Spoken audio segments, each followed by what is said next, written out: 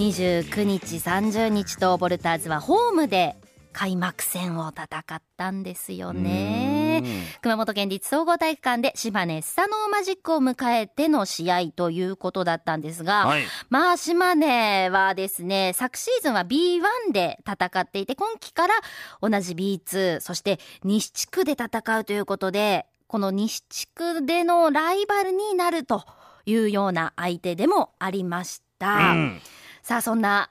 開幕戦なんですけれども、はい、まず29日土曜日の試合から振り返っていきますね、はい、この試合、まず今シーズンの開幕のシュートはフルの新キャプテンのスリーポイントシュートで試合は始まりました。いい感じのシュートでですね、はい、こう会場は盛り上がってスタートしたんですが、その後はどちらもこう流れを渡さず譲らない展開で、前半は42対42、同点だったんですね、で後半も接戦でした、で残り2分4点リードされるというような展開になったんですが、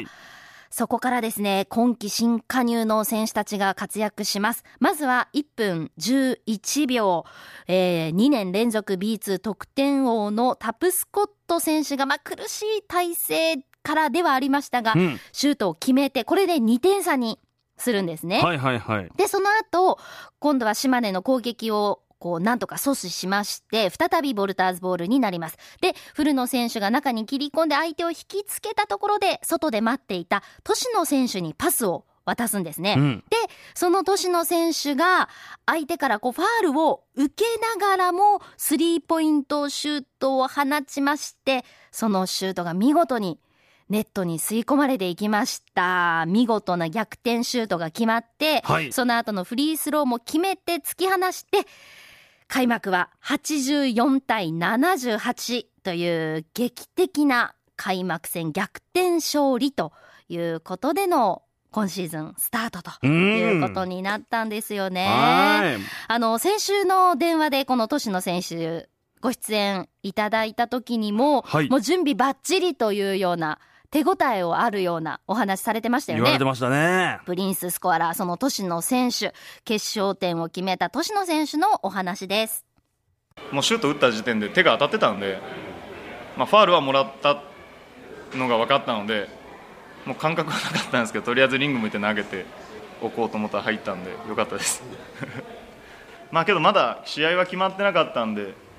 集中はしてたんですけど、やっぱちょっと苦しい展開の中でやっぱ勝ち越しのシュートだったんで、ちょっと嬉しかったですというような、ちょっとニヤニヤが止まらないというか、もう嬉しいっていうのがにじみ出てるようなね、お話でした。見事な年野選手の逆転シュートで勝利ということだったんですが、古野新キャプテンはこのように振り返りました。多分去年までだと僕は負けてたと思いますね。1分半で4点差、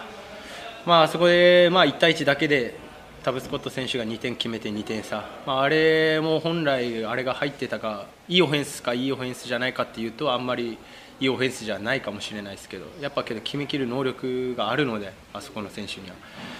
は、あれで2点差になって相手も多分余裕はなかったと思うので、そういった部分でまた新加入の年野選手が決めて、あそこで結構終わった、相手は結構焦りで終わったかなっていうのは僕はすごい思ったので、今日こんだけ苦しい戦いになったんで、見てた人は多分楽しかったかなと思うんで、もっともっと集まってもらって、もっとバスケットの楽しさを知れてもらえたらいいなと思うので、ぜひ会場にお越しください。もう本当に見てる方はハラハラドキドキするような展開だったんですけども、やっぱ勝つって気持ちいいですね。いやこの勝ち方は楽しいでしょう。もう本当に最後古野選手も見てた人たちは楽しかったと思うというふうにおっしゃってましたが、まさにこう見応えのあるバスケットの面白さっていうのが伝わる、そんな勝ち方でした。さあ、そして次、日曜日の試合なんですが、台風、この日はね、接近していた日でもあったんですが、そんな中でも開幕戦の前日を上回る3347人の観客が詰めかける中での試合ということになりました。ボルターズの注目度もこう伺えるようなこの観客数だったんですが、ただですね、なかなかこう思うようにいかない試合展開でして、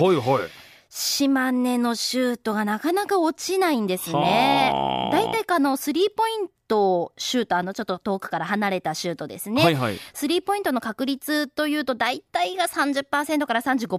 ぐらいが平均なんですけども、この日島根はですね、前半だけで8本中7本、88% の確率で決められてしまったんですね。で、対するボルターズはなかなか決まらないということで、前半34対47、ちょっと我慢の展開となりました。で、後半はタプスコット選手、ジョシュ選手の得点などで一時3点差まで詰め寄ったんですが、なかなかミスなども出て波に乗れず、81対88での2日目は悔しい敗戦となってしまいました。試合後の小林キャプテン、安田ヘッドコーチのコメントです。ちょっと内容的にこう納得のいかない、自分たちのプレーに納得がいかないような試合展開だったんで、なんとも言えないんですけど、もうちょっと修正して、また次の週しっかり臨んでいかなきゃいけないなと思います。ここでシーズンが終わるわけじゃないんで、今から始まったばっかりなんで、頑張っていかなきゃいけないなと思いますけど、早い段階、1節目にこの強豪の島根と戦えたっていうのが、大きな、僕たちにとっては自分たちの力がどのくらいあるのかとか、今シーズンどれぐらいやれるのかっていうのを測るにはいい相手だったと思うんで、本当に勉強になる試合でした。やっぱこの序盤が、さっきもミーティングで言ったんですけど、序盤がこの B1 から落ちてきて、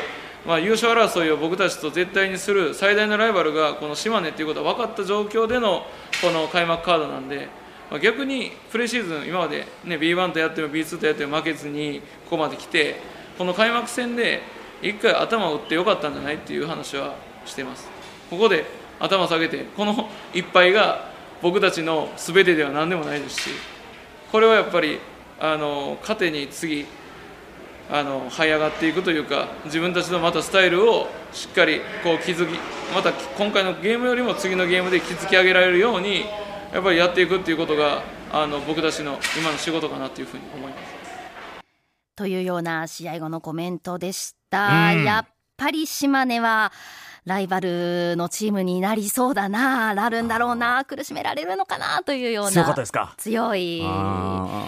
チームでしたね。メッセージいただいています。うらなさんから、開幕にふさわしい好ゲーム、まさに白熱した試合でしたね。2連勝はならず残念でしたが、新メンバーの活躍も見えて、次戦以降も楽しみになりました。それから人参の家さんからは、今年は B2 全チームのレベルが上がって、どの試合も楽に勝てないと思いますので、今週末も信じて一生懸命応援しますというようなメッセージいただいておりました。やっぱそうですか、レベル上がるんですか。全体的に本当にもう去年から言われてたんですけども、今年はよりそれがこうなんか濃くなっているような気もして。そうか、じゃあもう島根だけじゃないんですね。そうなんですよね。今週末の試合も、西地区、同じ西地区で争う愛媛オレンジバイキングスとの対戦、ホーム戦ということになっておりまして、明日6日土曜日が午後5時から、そして7日日曜日が午後2時から熊本県立総合体育館での試合ということで、愛媛はタプスコット選手、年野選手の古巣でもあるので、また気持ちが入ったこの2人の選手の活躍見られるんじゃないかと思います。で、明日、明後日の試合なんですが、熊本電力のサポートで熊本県内の中学生以下は無料で2回自由席へ招待されるということになっておりますので、事前のお申し込みは必要となっております。詳しくはボルターズのホームページご覧いただければというふうに思います。さあ、ホーム戦、明日明後日も続きますので、勢いに乗るためにもそうですね、連勝したいところですね。ここはちょっと勝ってほしいですね。ですね。明日土曜日午後5時、明後日日曜日午後2時、熊本県立総合体育館での試合です。以上、今週の週刊ボルターズでした。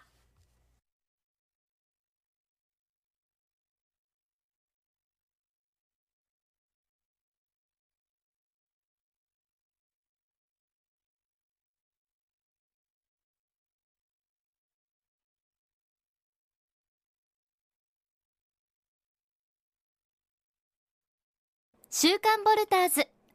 この時間は大熊本証券、藤井の唐揚げ、菊陽町吉本小児科の提供でお送りしました。